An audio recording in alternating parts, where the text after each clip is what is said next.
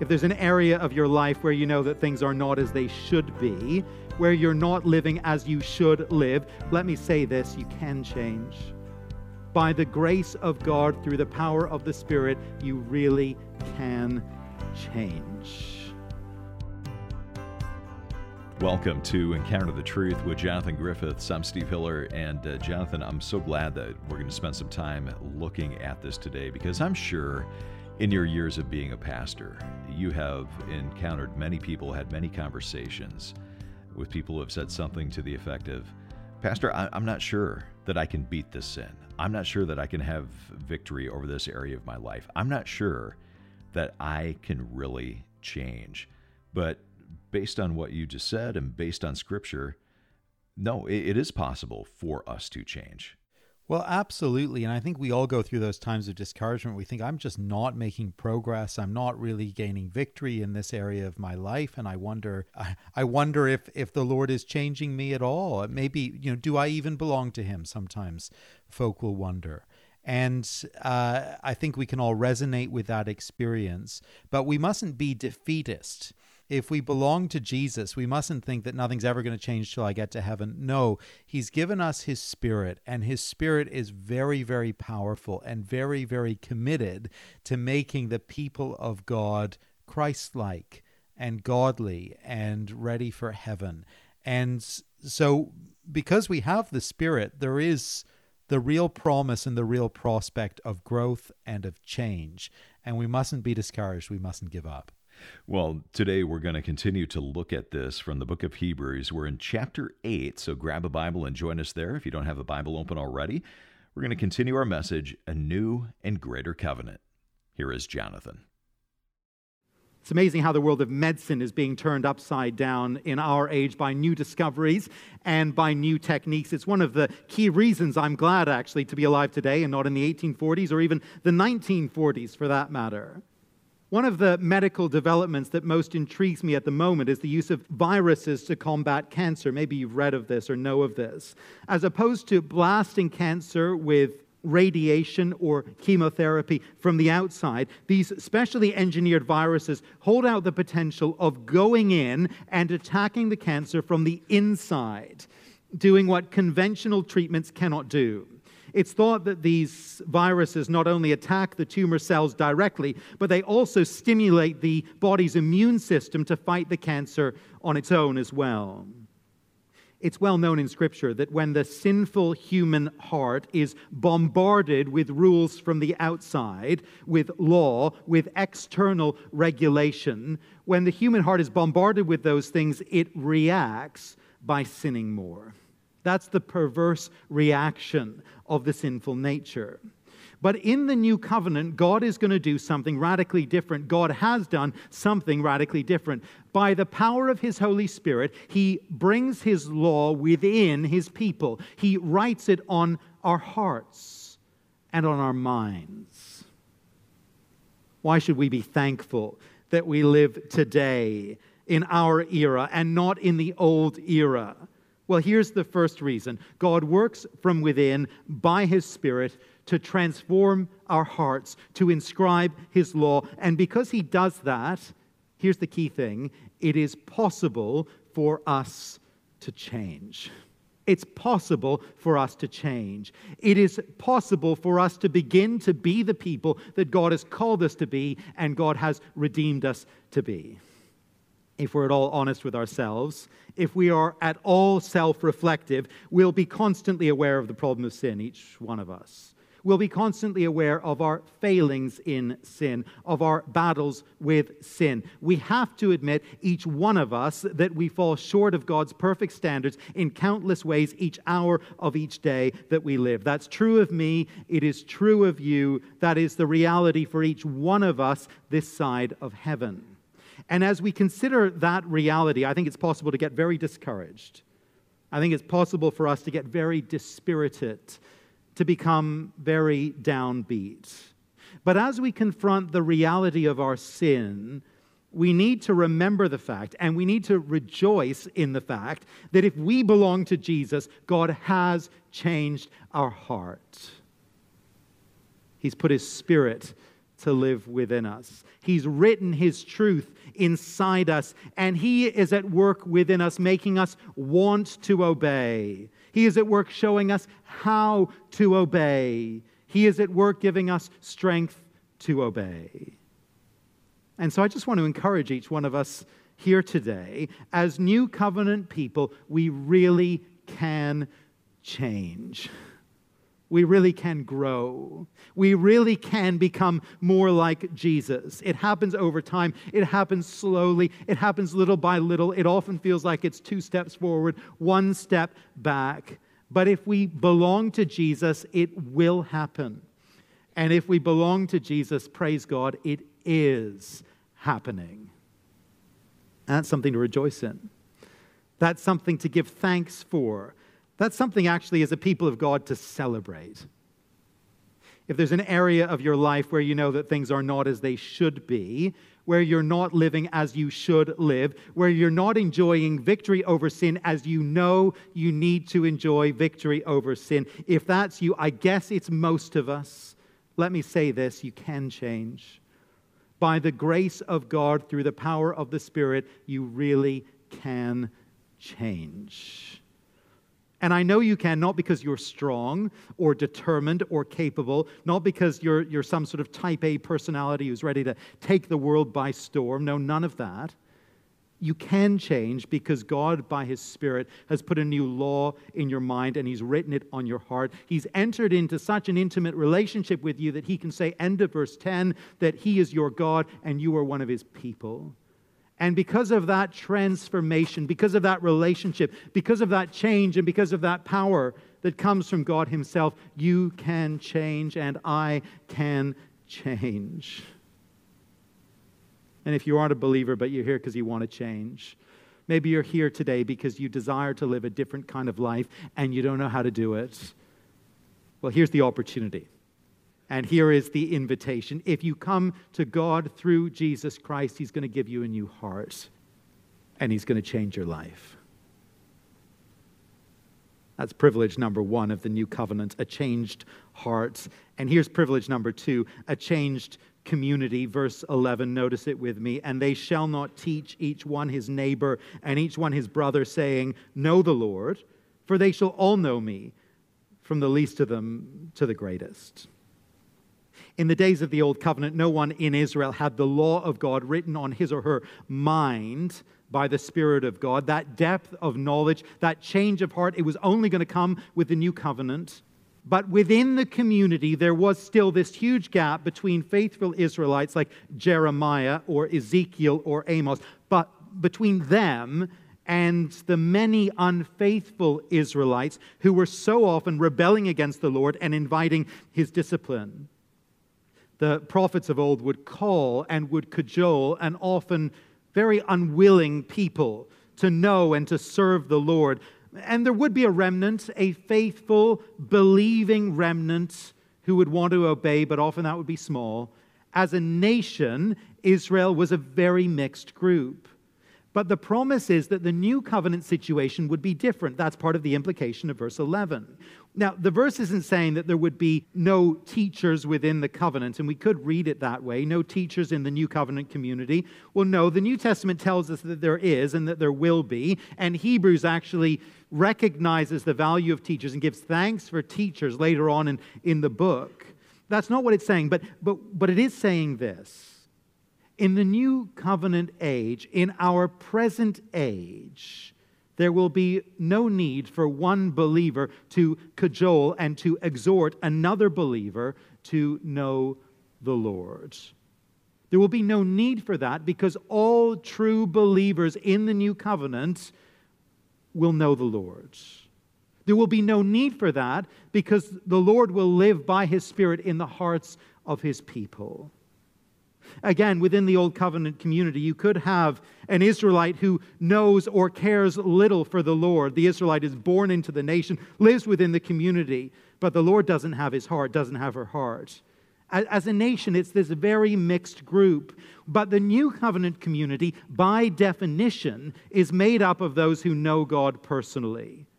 That's not to say there won't be frauds within the church. There won't be imposters in what we might call the visible church. There will, of course.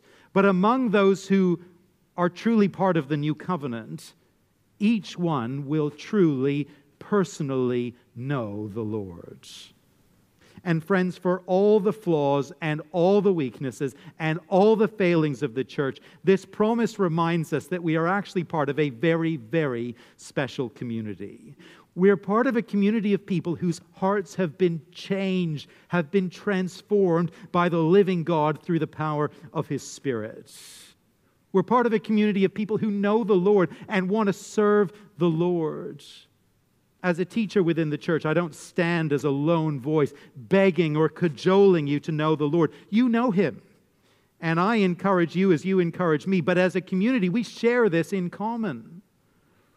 I don't have a monopoly on the truth around here. I have this privilege of opening up the Word of God, but I'm so often learning from others within the church family, learning from you as you share insights from the Word of God, learning wisdom from your accumulated years of living the Christian life. And that's what you would expect to be happening within a community of people who truly know God and have the Spirit of God. But this knowledge of God, it's not just intellectual, it's not just understanding, it's not just information. It is personal, it is life-changing, it is vibrant. Among us, in us, and through us, God is doing powerful things.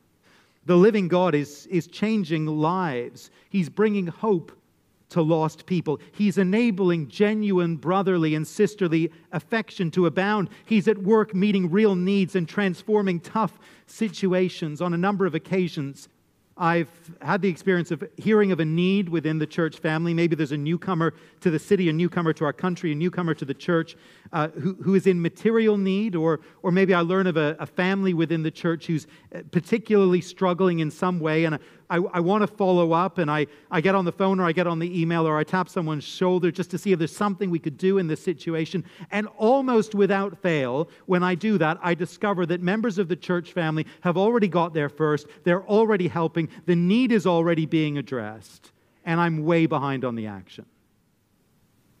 The church is very imperfect. We all know that. I sometimes feel in my role I get a sort of bird's eye view on imperfections and problems and challenges. But despite our sin, despite our weaknesses, despite our failures, I still do have this to say and this to testify. The Church of Jesus Christ is a community like no other community in all the world. The world can't match this. The world can't come near this. The world can't replicate what we have here. And that's not because we're particularly virtuous people in any way. No, it's not due to us. It is because the church is something that God creates and God achieves and God transforms by the power of His Spirit. A group of people who truly know God, who personally know God, it is an amazing thing. It's a remarkable thing. And you only need to go out and spend some time in the world out there and then step back in here, and the difference is palpable. The difference is tangible. The difference is remarkable. If you're a visitor here with us today, if you're an inquirer, I wonder if you sensed even something of that already. If you're exploring the faith, let me invite you to spend some time with us as a community. Observe for yourself. Draw your own conclusions. You're going to see our imperfections, no question about that. But I believe you'll also sense that there is something different about the community of the people of God. And of course, it's our longing that you would join us, that you would come to know God personally through Jesus Christ as we know Him. And the invitation is there for you. The opportunity is yours. The church is a transformed community, and it is a privilege, isn't it, to be part of it. You're listening to Encounter the Truth with Jonathan Griffiths and a message called A New and Greater Covenant, as we're taking a look at 3 key privileges we have in the New Covenant. If you've missed any part of today's broadcast, you can come to the website and you can listen there. Our website address is encounterthetruth.org, and there you can download an MP3 or stream the program through your computer or mobile device. Again, our website address is encounterthetruth.org. And whether you listen online or you listen through the radio, it's all made possible because of your generosity.